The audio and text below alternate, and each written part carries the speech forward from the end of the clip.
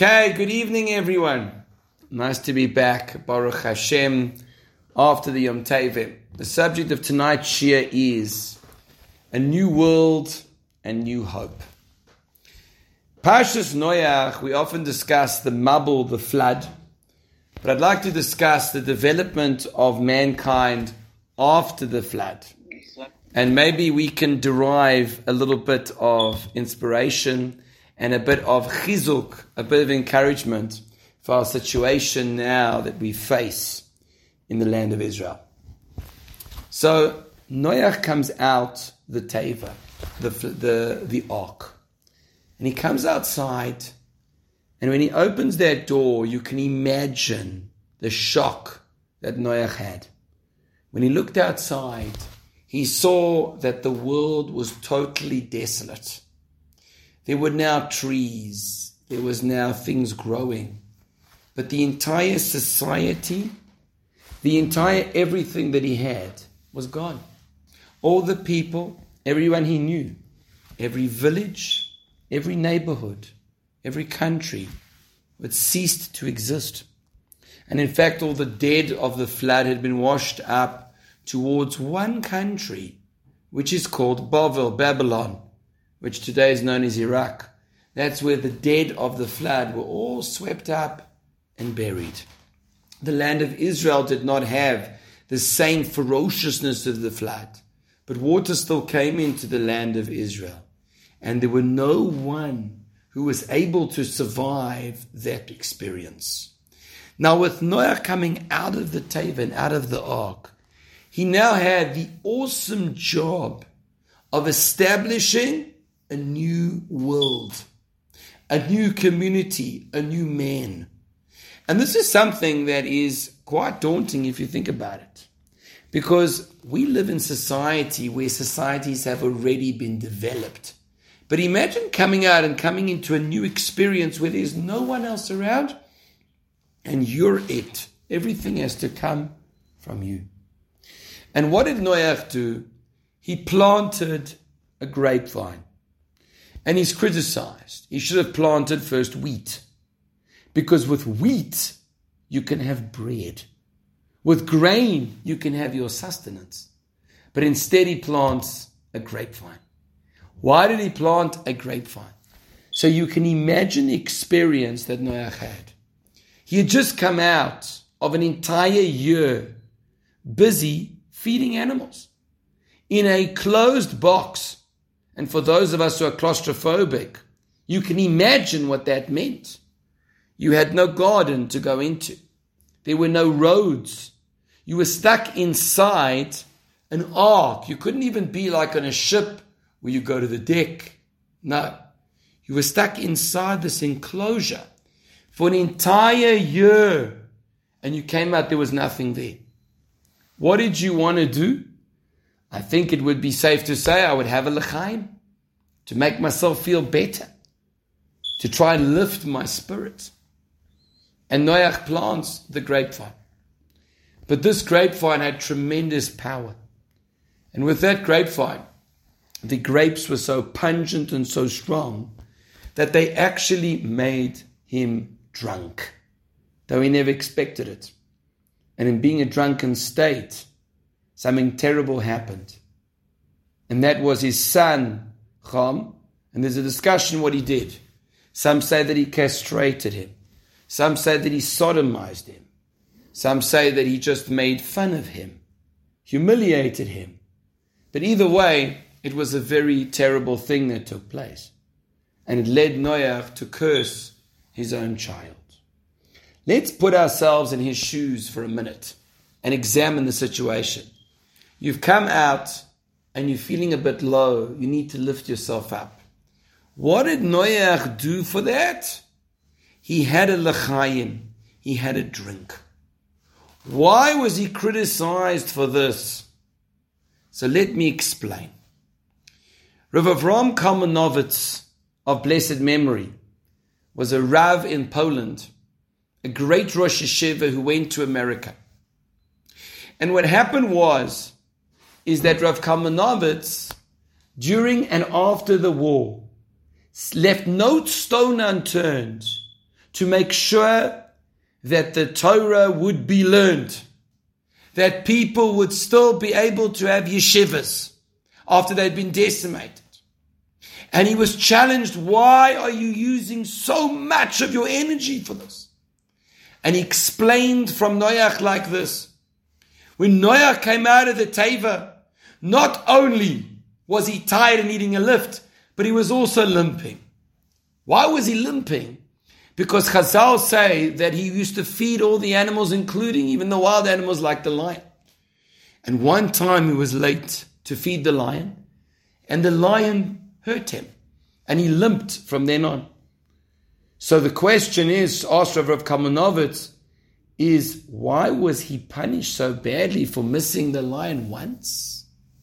And he explained, because if there's one lion in the world, one pair of lions, what happens if you're late?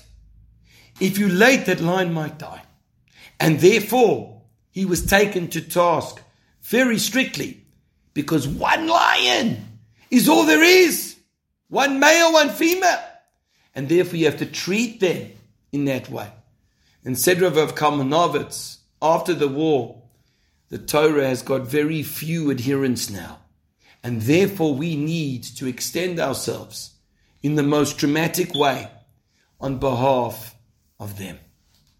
But the truth is, this is not just the angle and the perspective when there's only one. Even when there's more than one, we have to treat them as such. Like Chazal say, how did Avram Avinu and Sarah, how were they able to create the Torah network that they created?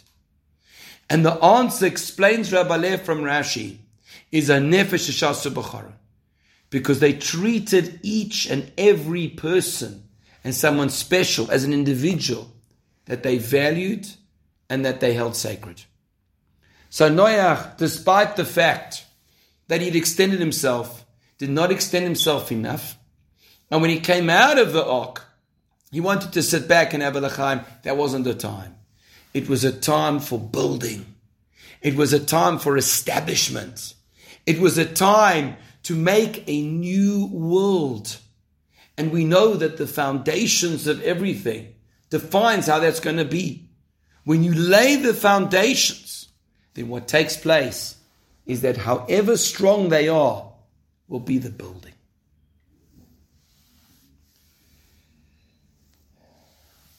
We live in a time now where Hashem is asking and crying out to us to build a new world. The Jewish people, I don't have to explain, have been struck in a way that has shaken us to the core. But what is so beautiful is that Jews around the world have reacted as if my brother, my sister was in Be'eri, Kfar Aza, and the other places. Jews from around the world have come together in a feeling that this is like my family over there. Each one is someone who we value and we will never ever forget. But now is the time to lay the foundation. We can sit all day and we can watch the news. We can sit all day and we can be angry. We can sit all day and we can point fingers. But you know what Hashem is demanding of us? To lay the foundations for a new world. To develop more care, more sensitivity towards our brothers and sisters, wherever they may be. Particularly in Eretz Yisrael, where they are under such a siege, such suffering that we have. Rav Aaron Kotler of blessed memory, during the war, extended every effort to try and save Jews. And Rav Aaron once commented that he would work with the Pope if it meant saving the pinky of one Jewish person. That's how we have to view it. Never mind about our enemies, our critics, and everyone around. But let's turn around and say to our HaKadosh Baruch Hu, I'm going to care about them. Now, what practically can I do over here? So a couple of ideas. First of all, when Yehoshua was fighting the war going into the land of Israel, and it was a time when the Jewish army were there, and he was conquering Jericho and the city of Ai. What happened was he went for a walk, and he sees in front of him someone dressed in military garb. And he looked at this and he said, "Are you for us or our enemies? I don't recognize you." And the Gemara says that the person said, "I'm actually a Sar Tzvar Hashem. I am the officer of the army of HaKadosh Baruch Hu. I am an angel." So he said, "Well, why have you come?"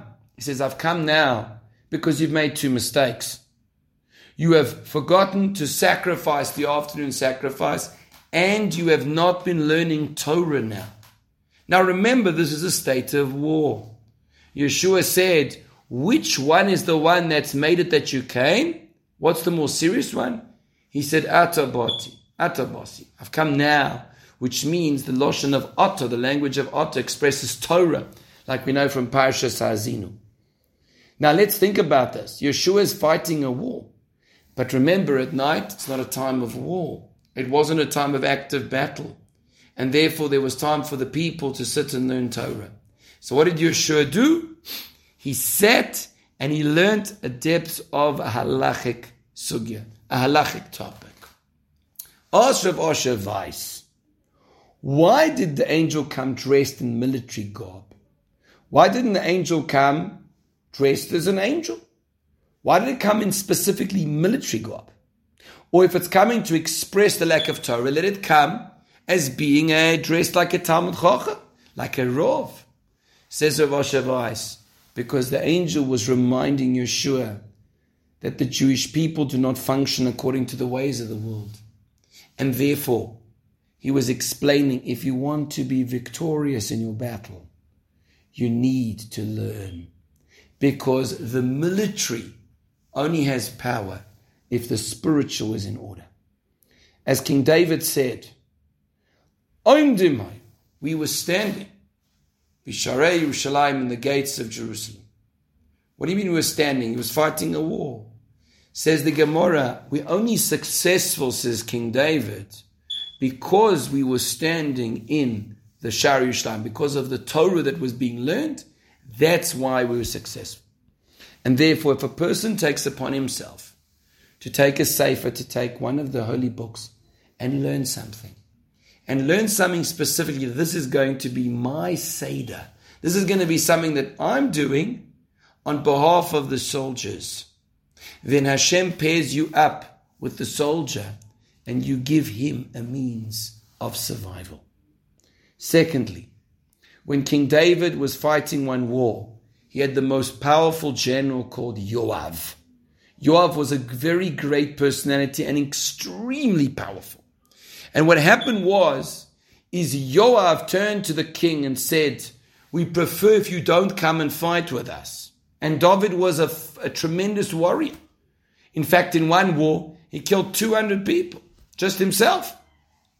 The answer is that Yoav said, "We need your prayers more than your battle. When you go and you're davening for us, then we will be successful." So when you take upon yourself to say a tehillim, to say some psalms, when you take upon yourself to say a prayer, whatever else it is, and you have in mind that this should be on their behalf, you're giving them power. That's what we understand. Because you can't understand it any other way. Because the reality is, if we were like every other nation annals of history, we wouldn't be here. We would be as a few pages in a history book, in the words of Rav Osher Weiss.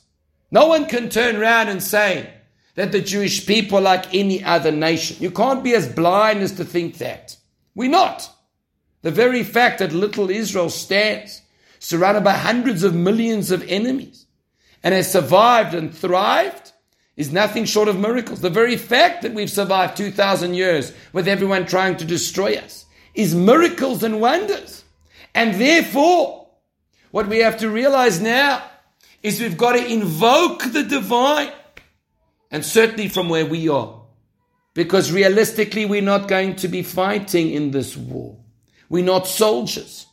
And therefore, for us to not hold up weapons at the moment, we've got to hold up our real weapons.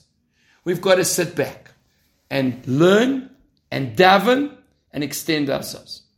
The Gemara in Tainis, Daf Yud Aleph, on page 11 says a phenomenal thing.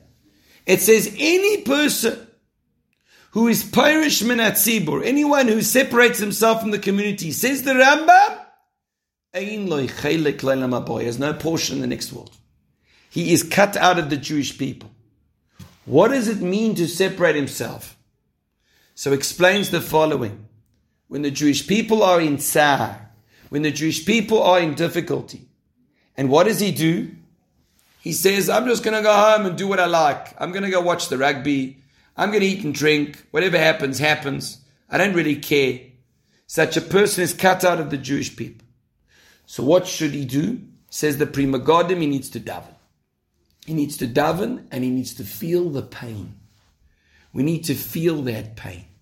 We need to spend some time, not to get depressed and down, but we need to spend some time feeling the tsar, feeling the pain. Why do I say it's a new world, a new hope? Because where we have come to now, there's no going back. There has been a shift and a change that has taken place in Jewish history that has shifted all our mindsets. Because until Simchas Torah this year, there were still many people who foolishly believed that we can just negotiate and make peace with the Arabs. But we have seen that what they said is what they want to do. And we realize that this battle is a battle for our very existence. And from now on, we are going to build something new. I would say the following. I would have in mind, and I would daven to Hashem, Hashem, please make it that for every Jew that has been murdered in your holy name, let's build another settlement. Let's build it right by Gaza. Let's build it in Gaza. Let's have 1,500 new settlements. When I was traveling in Israel, when I went with Shlomo, my son Shlomo, for his bar mitzvah, so we passed by an area, settlement, where our guide told us that because of the 3 boys that were killed, this is the settlement that was made specially because of that. Let's daven to Hashem that we're able to build hundreds and thousands more settlements of Jews in the land of Israel. Let's daven to our HaKadosh Baruch Hu that we will expand and build. But with one condition. We're going to build a new settlement in the spirit of respect and peace and not infighting. We're going to build it with the idea that there is nothing more beautiful in the entire existence of the world than one Jew. Nothing more beautiful, nothing worth more, nothing more precious in God's eyes. When Noach came out of the Teva, in a sense there was a certain part of him that was broken, and therefore he went to drink. We are not going to go to drink. We are going to build. We're going to be practical. We're going to infuse our children and our families with love of each other and love of Hashem. We're going to build, we're going to daven, we're going to learn, we're going to extend ourselves. Rav Osher Weiss, who's one of the greatest halachic authorities of the generation, said something very nice when he spoke to some yeshiva boys. And he said, you must know that the soldiers by the front do not have the opportunity of having a sleep in the afternoon. Neither should you. They are doing their job fighting. You need to do your job by maintaining the spiritual equilibrium, by learning and davening. And this isn't just on the yeshiva boys, this is on all of us. Wherever we are around the world, HaKadosh Baruch Hu is looking at us. Are we feeling the pain? And are we extending ourselves? In the Torah, in Parshas Lech Lecha, we have over there Yishmael, who was born and he was thrown out of the home. But when he was born, Hashem said something very interesting about Yishmael. He said he will be a Pera Adam. Pera Adam means a wild person. volatile, violent, etc. And we've seen that. But there is something else. In Hebrew, we always put the noun before the adjective. When you say he's a good man, you say Adam Tov. If you want to say that the food is nice, you say Ochel Ta'im. It's tasty food, but we don't put the adjective first, you put the noun and then the adjective. Why then, asks the commentators, when we describe Yishmael, does it say Pera Adam? Pera Adam is in the wrong order. It should say Adam Pera, a person who's wild. Why does it say Pera Adam, wild, and then man? Say the authorities in the Mara echoes this. Because there is one nation in this world that are closer to wild animals than to people, and that's Yishmael. And that is why, says the Maharal, and the Chidah brings this, there are virtually no converts that ever come from them. And if they are, they say it's because there was Jewish blood. We have plenty of converts from Europeans, blacks, all around the world. But from the Arabs, we have virtually zero. And the reason for this is because of who they are inside. That's not consistent with a godly existence, this violence that they have. Let us not have the wool over our eyes, and let us realize Hashem has sent us the enemy, but they are the rod of his wrath. And this enemy is here to bring us together and to create a new world. There were Jews in Tel Aviv who ran a non-kosher restaurant, as unfortunately there are plenty in Tel Aviv. But they wanted to feed the soldiers. So you know what they did? They kashered their restaurant and got a certificate so that they could feed the soldiers. There were Jews down south who had to leave their homes. They were evacuated. Jews around the country have opened their homes to strangers so that they have a place to sleep, a place where they can be safe. Jewish people have made tzitzis. I know personally someone who made 1,000 tzitzis for the soldiers and drove down to give it to them so that they could be strengthened. There are singers like Yeshayi Bribo who has gone to army bases and hospitals to sing and perform on behalf of the wounded and behalf of the soldiers because he wants to encourage them. There are boxes and boxes of supplies and finances that Jews have sent from around the world to our brothers and sisters. I ask you, is there anything sweeter than that? Where Jews gather together and realize we only have each other. We will never be successful on the empty promises of the nations of the world. And even those that have been positive towards us, may they continue to be. We can never rely on them. We can only rely on HaKadosh Baruch Hu. And that's only if we trust in him and we recognize him and we make him central to our lives. Rav Osher Weiss tells a beautiful story. He knows personally someone who had served in the army. And what happened is on Simchas Torah, he heard what was going on.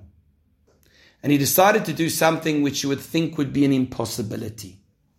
He took his rifle, he got in the car, because you're saving lives, and he drove down south. And he arrived at a yeshuv. I don't know which one it was. But as he got there, the Arabs were breaking into the yeshuv. He took out his rifle and he started shooting. And he managed to kill a few, and he managed to get some to flee. And in this way, he was able to hold them off single-handedly until they were made safe. Do you understand this? This wasn't a wild guy. This wasn't someone who just had a bee in his bonnet. This was someone who felt a passion for the Jewish people. When you feel a passion for the Jewish people, HaKadosh Baruch Hu will give you the help that you need. And let me tell you, he no way felt in any way that he could possibly do this. He understood this was only with the help of Hashem, and Hashem helped him. We have to know that on the one hand, this could be a long, protracted war, but on the other hand, if we trust in our Father, if we look with our eyes up to heaven, He can push the button and cause them to go running, like He did to all the nations before, and like the miracles and wonders that He did when we left Mitzrayim. I'll conclude with the following. Rav Shalom Arush brings down something quite startling. When they asked him, how could it be? How could it be? He said one thing which is just phenomenal. If you look when we left Egypt, in the last 3 months, Pharaoh intensified the slavery. You should know that the bricks they had to make were more, and they had no break, and they had to get straw. You should know that things got worse when Pharaoh got this ridiculous notion to kill babies and bath in their blood. The Arabs have bathed in our babies' blood. But we've got to know that brought forth the Geula, the redemption quicker. And this time, may it be if we cry out, may it be if we extend ourselves, that this should be the end of our exile once and for all. There's a new world that we can establish. But don't fall into the drink. Don't fall into the media. Don't fall into the negativity of around the world. Let us take ourselves and lift ourselves up, roll up our sleeves, and say, HaKadosh Baruch Hu, we are with you and you're with us. And that's all we need, nothing else. May we only know simchas and victories soon.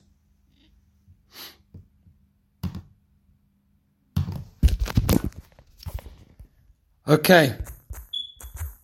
Amen. Thank you, darling.